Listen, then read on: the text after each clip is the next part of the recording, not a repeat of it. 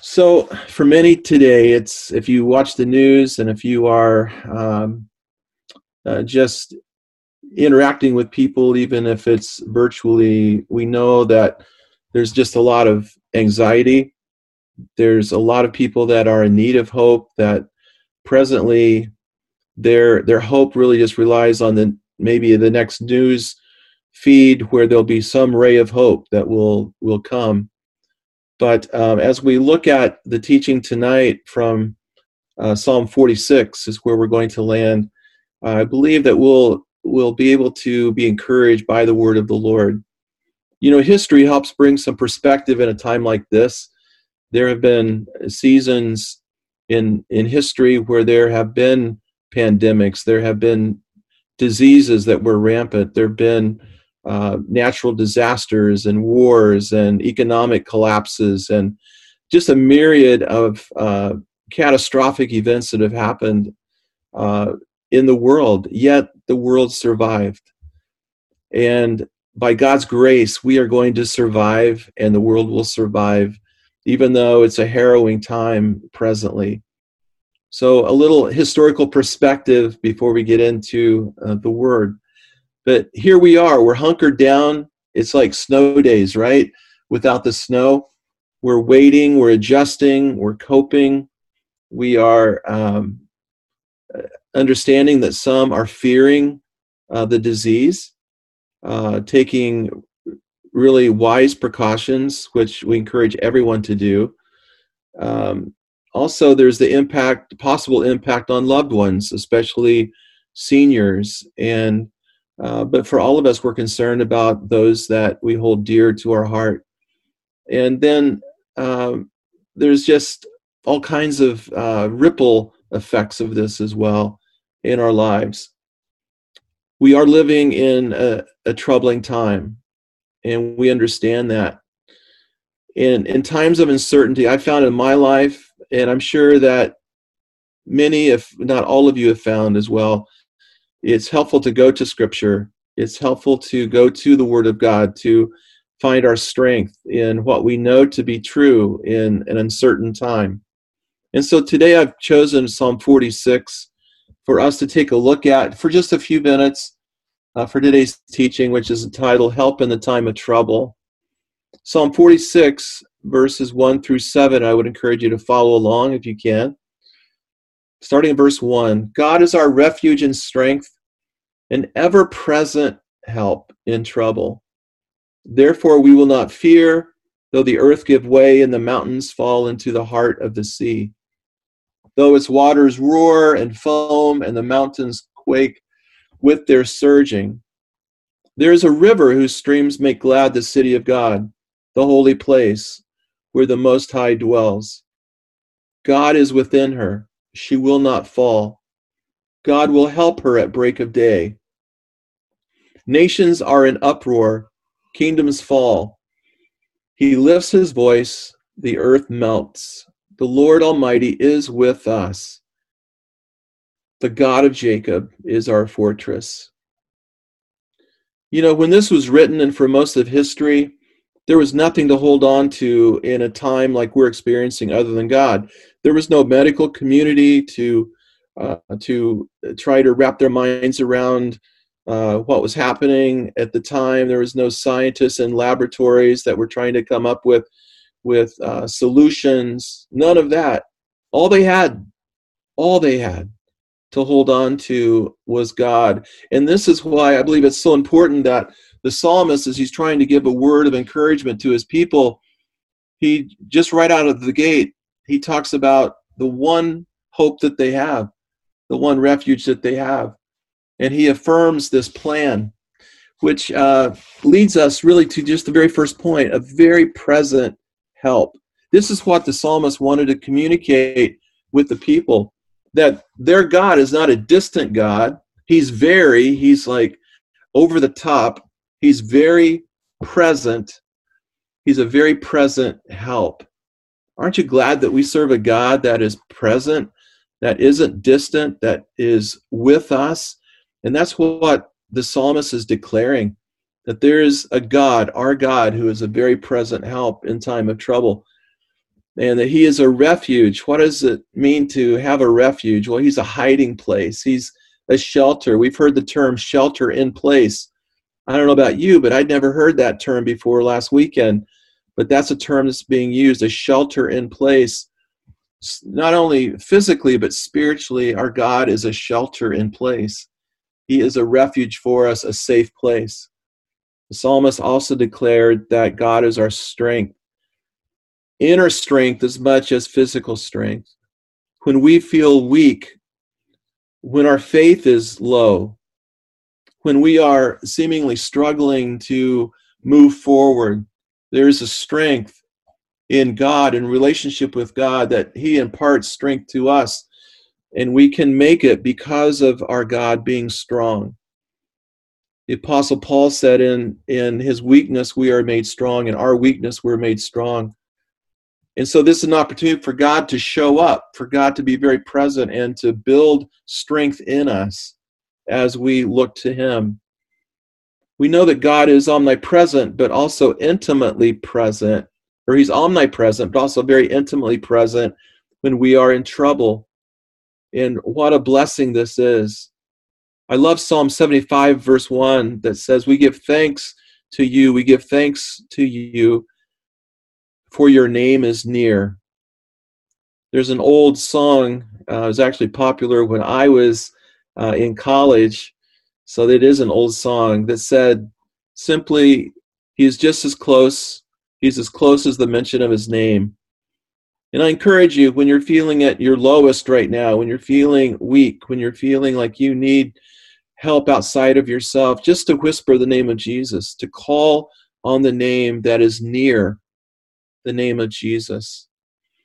When Christ came, that name did become the name of Jesus, and we call upon him, and his presence is near.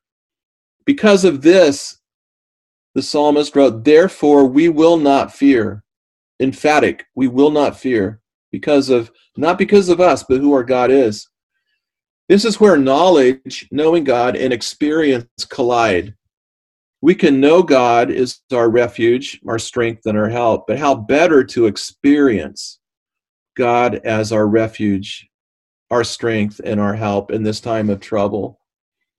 This brings us to what we're facing right now, and I believe what the nation of Israel often faced, which was an elusive enemy, trying to find the enemy that was attacking them.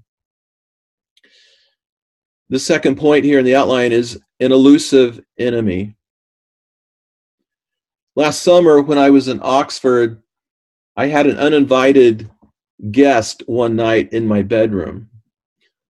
No, it wasn't a descendant of C.S. Lewis, although that would have been really cool.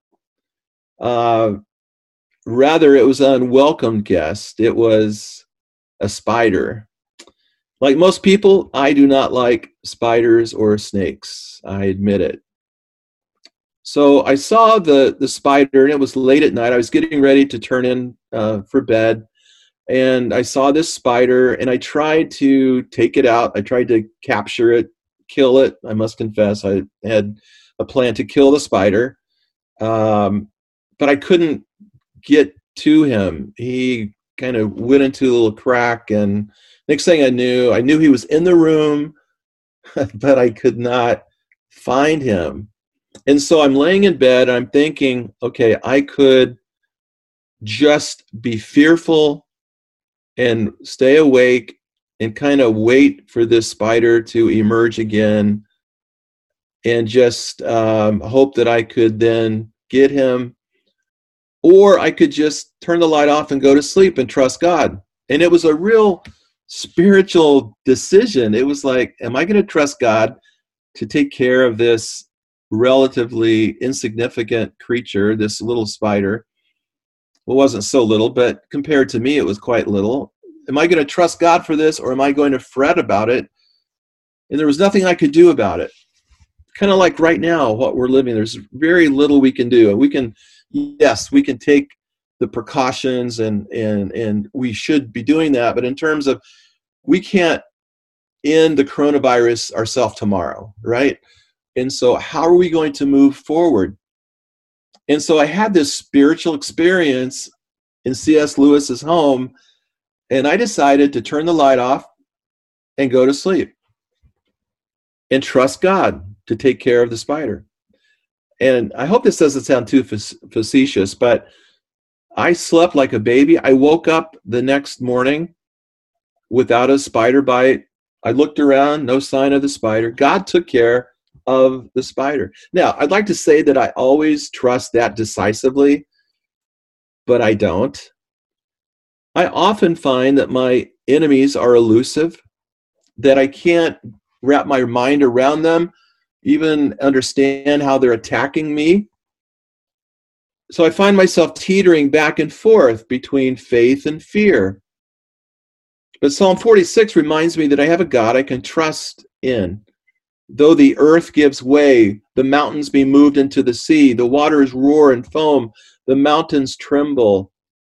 There's a lot of trembling and shaking, it seems like, in the world right now, a lot of uncertainty, but I have a God I can trust in.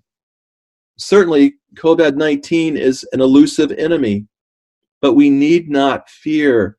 We have a refuge, a strength, a help in the time of trouble, and that is our God. And then the psalmist moves on to declare there's a river, which seems very odd, doesn't it? You're reading through that passage of Scripture.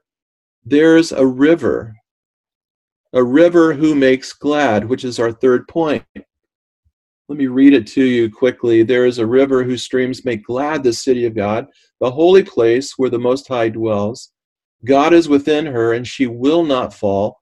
God will help her at break of day. In Scripture, God's presence is frequently linked with bodies of water, oceans, rivers, and the phrase, there is a river, simply means there is a presence. There is a presence that makes glad the place where God and his people meet. You know, to be made glad means not barely preserving us from danger, but actually bringing euphoria or rejoicing or thanksgiving into a time where we could be fearful. Imagine that God can actually come into our spirit and make glad where we could be in despair. It's because of the presence of God. Verse 5 says that God is in that stream. It's a holy place because a holy God dwells there and lifts the spirits of those who dwell therein. I encourage you to increase your focus time in God's presence. God is with you always, but where you would give him attention and welcome him into your room, into your spirit, into your mind through the Word of God, and see the joy, experience the joy and the gladness that rises in your heart. Pastor Ryan put together a playlist that's on Spotify that I encourage you to check out. It coincides with our daily video that we're doing now on YouTube, just to encourage people. And it's called The Daily Anchor, both on Instagram, YouTube, but the playlist, the Daily Anchor playlist on Spotify, has songs that will be songs that will usher you into God's presence and lift your countenance in your spirit. And just encourage you to really consider that, because what we take in right now has a lot to do with how we're going to cope with this. If we take in just the news stream, it's going to affect how we cope with this. If we just totally remove ourselves from society and binge watch 24 hours a day or whatever, that's going to affect how we cope with this situation.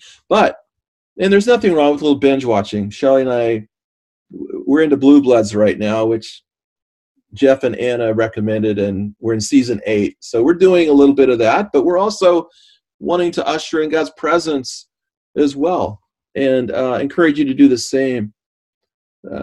God is with her. She will not fall. God will help her at break of day.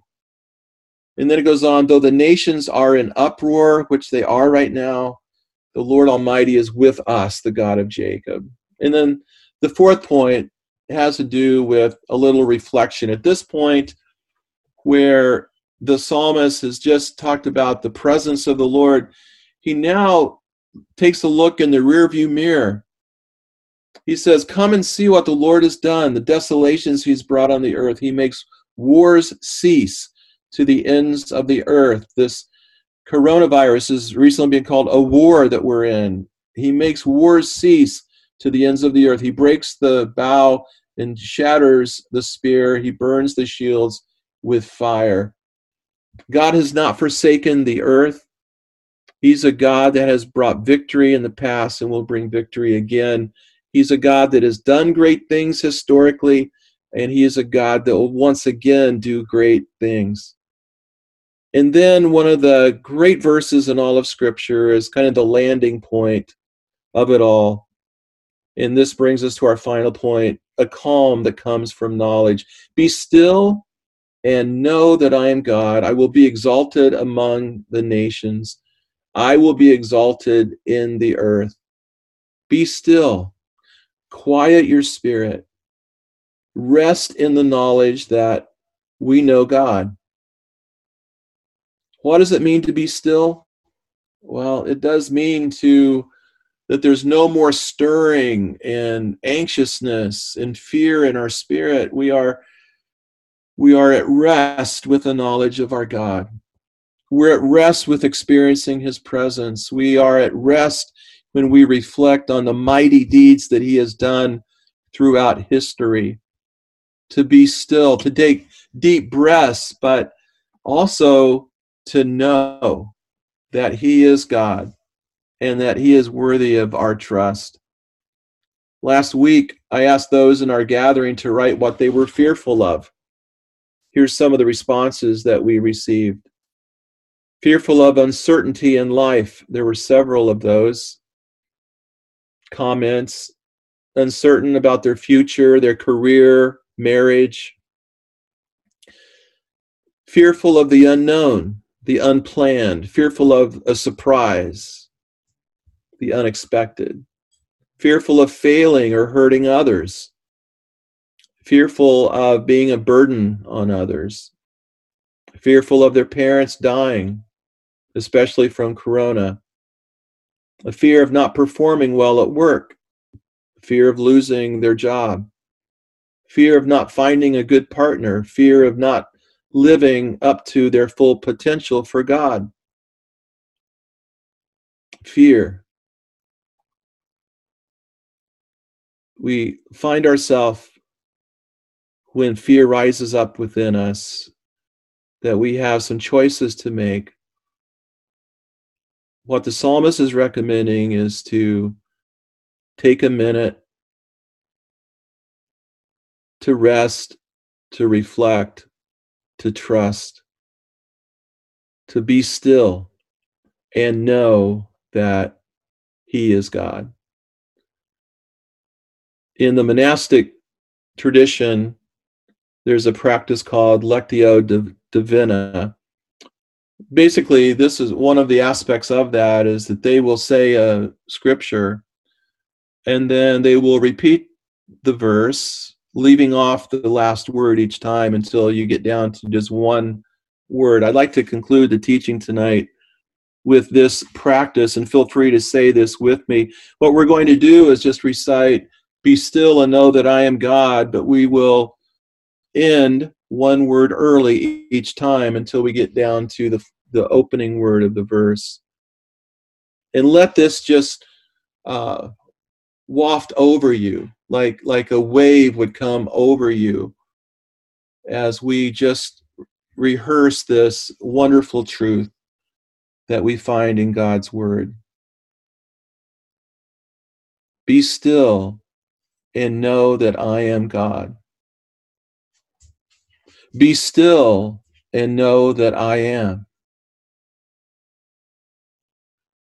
Be still and know that I. Be still and know that. Be still and know. Be still and. Be still. Be. There's a lot of doing right now. do this, don't do that. There's a lot of instructions that we're given, and we're doing things differently. Like tonight, we're doing church differently than we've done it before. There's a lot of doing right now. I challenge you to focus on the being rather than the doing. We're people of task. I don't know of a more task-oriented city that I've ever lived in than Boston. We're very much doers. If there's ever a time that we focused on being, it's now. We have that choice to make. Thinking back to the spider in the room that night in Oxford, nothing I could do really but trust in God. A small illustration, but I think a powerful one. There's all I could do. The times we find ourselves in, there's nothing we can do beyond taking the hygiene and social distancing precautions, etc. But we can be. May we trust in God, who is our refuge, our strength, and help in the time of trouble. This psalm ends with the writer reminding himself once again, lest he succumb to fear and unrest. He makes this proclamation almost like an exclamation point. He says for the second time in this chapter, the Lord Almighty is with us. He's with you. The God of Jacob is our fortress. Let's pray together.